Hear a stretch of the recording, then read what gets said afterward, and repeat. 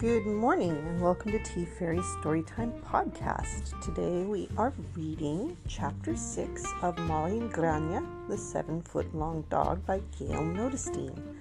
And before I get into the book, I just thought that I would let you know you can find Tea Fairy and Friends Storytime and Adventures on Facebook. We have a page and a group where we share more than just story times on the page. We share all kinds of activity links and things that we find, as well as some of my friends chime in every once in a while and will send me a story time or activity that they do to share. On the group, it is primarily and specifically for authors that are new authors or independent authors or self-publishing authors to send me their books, and I share them on both the page and the channel, but the group is specifically and only for those readings and the sharing of activities of those books that are read on there. And then you can also find Tea Fairy and Friends Storytime and Adventures on YouTube channel, and that is just mostly reading of stories, but there's also some adventures in the ways of like me and my dog taking walks at interesting places. And my dog is a Newfoundland who is 10 years old, and her name is Trinity, and she is here with me snoring. Would you like to hear her?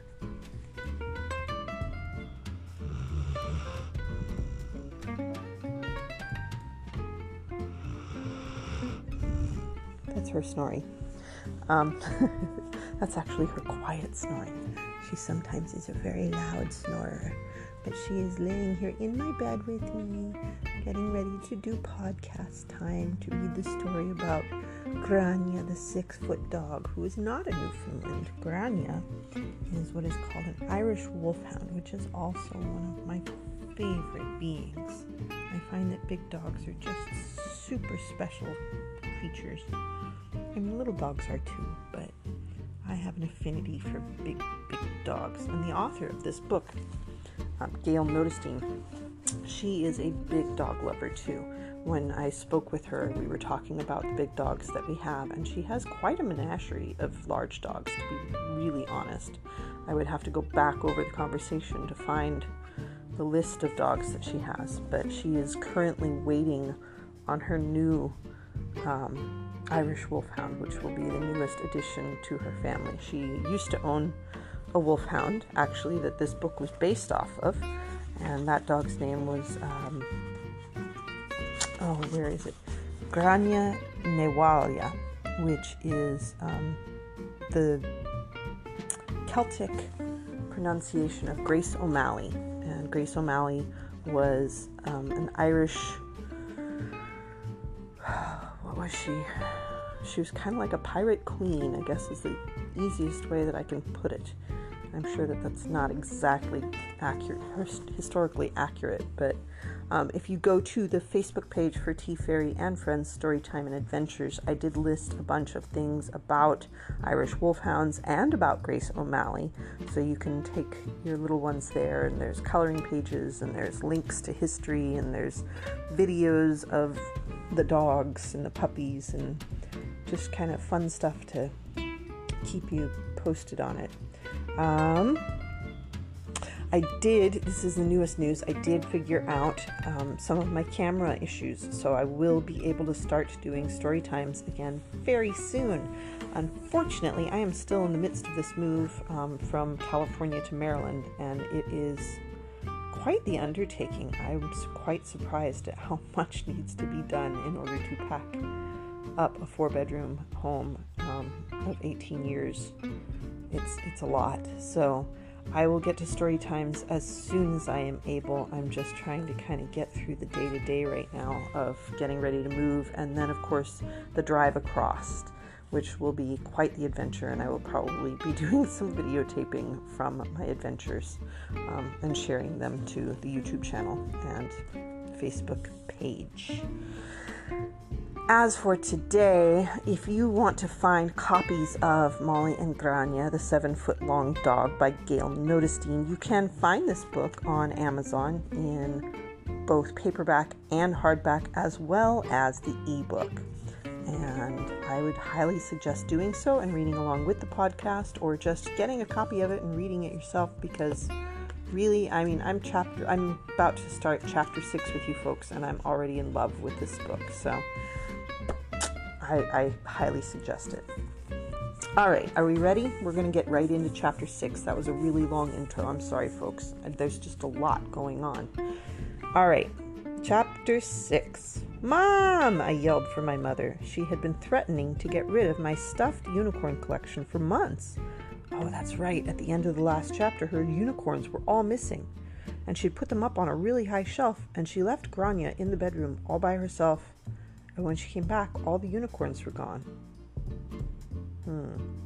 It's a mystery. We're about to find out. I just knew that she had snuck into my room and thrown them all away. According to her, they were gathering dust, and I didn't take them off the shelf and clean them as often as she thought I should.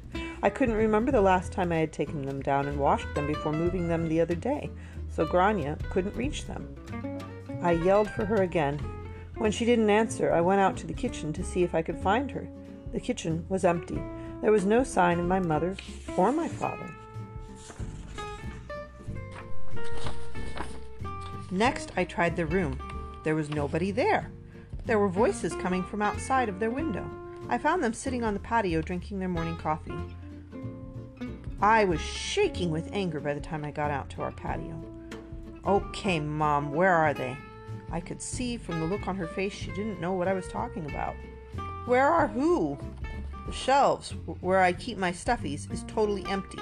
Did you take them? My mother laughed. Molly, I know I've threatened that I would take them if you didn't clean them more often, but I would never take them and not let you know.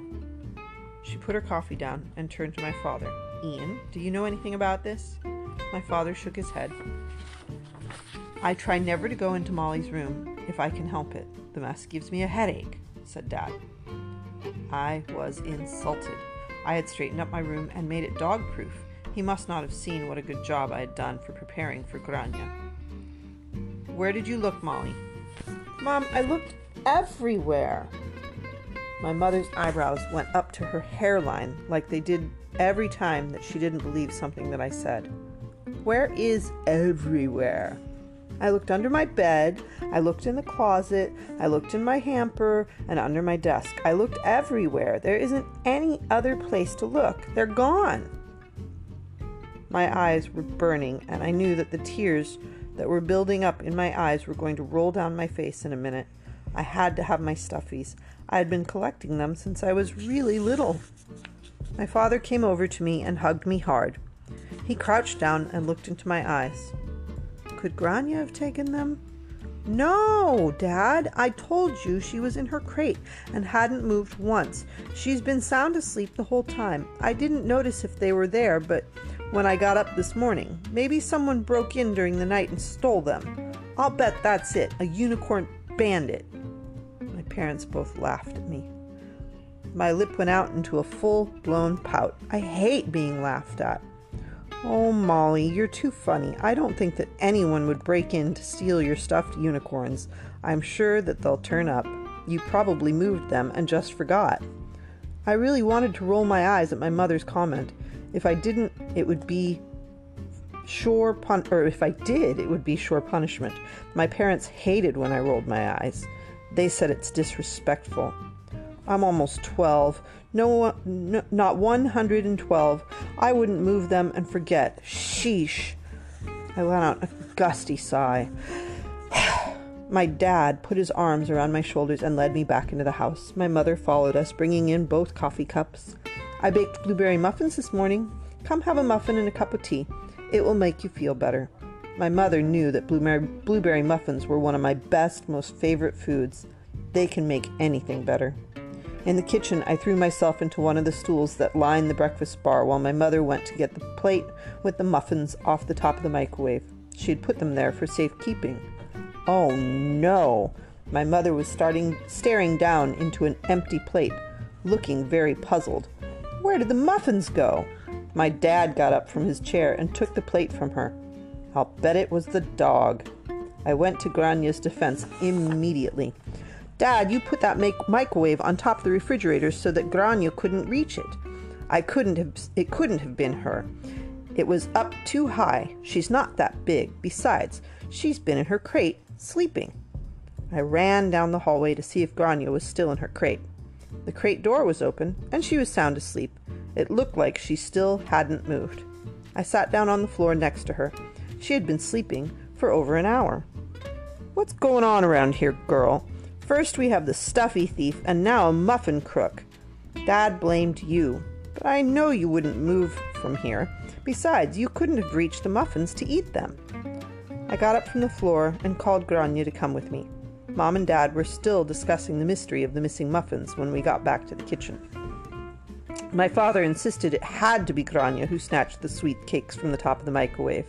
My mother said that she didn't see how the dog could have reached that far up to the top of the microwave, which was on top of a very tall refrigerator. It must be at least 7 feet to the top of the microwave. I don't think that Grania's that tall, Ian. My dad got up and headed to the back door. "Where are you going, Ian?" "I'm going out to the garage to get my tape measures. We are going to see if Grania could be the culprit for the great muffin mystery." The last thing I heard as he left the screen door slam was the sound of his laughter. He thinks he's such a smarty pants. I can't wait until he measures her and finds out she is too little to be the muffin thief. Sometimes my mother sounded more like a child than an adult. She made me laugh. When she pouted, we looked alike. She was pouting now. She didn't like to be laughed at either. My father came back with his tape measure, just grinning from ear to ear. "Grania, come." My father was trying to get the dog to go to him. She wasn't having any of it. She just lay by my feet looking at him. "Grania, come, my one sweetheart. Come here. I won't hurt you." When he said that, her ears went down and her tail stopped wagging. I'll bet she heard people say that right before they hurt her. Though she was good around my father, she let us know it must have been men that had hurt her in the past. She let him pet her, but her tail didn't wag, and she looked at him warily. "Dad, give me the tape measure. I'll get her to stand up. You take a treat and hold it up over her head. We'll try to get her to put her paws on your shoulders. Then we can measure how tall she is from her tail to the tip of her nose." I got the treat bag from my dad and handed him a handful of liver snacks. I already knew that she liked them. She had practically bowled me over when I gave her some the night before. We tried to get her to put her paws up on my dad's shoulders and stand up to her full height. Dad held up treats. I tried coaxing her to go to my dad, but she was still careful to not get too close to him. Mom tried to help, but none of us could get her to stand up on her hind legs to let us measure her. Finally, I said, "How about if we stand her on all 4 legs and stand by her head, and Mom stands by her tail and stretches it out straight? We can get a good idea of how tall she is by doing that." As if she knew we'd given up, Grania put her paws on my mother's shoulders and did the wolfhound hug with her instead of my father. She almost knocked my mother down. We hurried to stretch the tape measure from the tip of her nose to the ground. We finally got our measurement. You could have knocked me over with a feather. Grania was 7 feet tall. My father measured the distance from the floor to the top of the microwave. It was 7 feet 6 inches. It was just the height that Grania could reach if she stuck her tongue out. But she had been in her crate. I never saw her come out of my room. How could she be the muffin thief? And that is the end of chapter 6.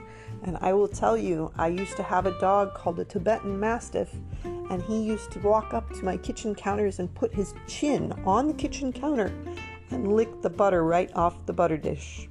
He never did the greyhound stand on his hind legs and get things off the top of the fridge, but I bet he could have if he had wanted to.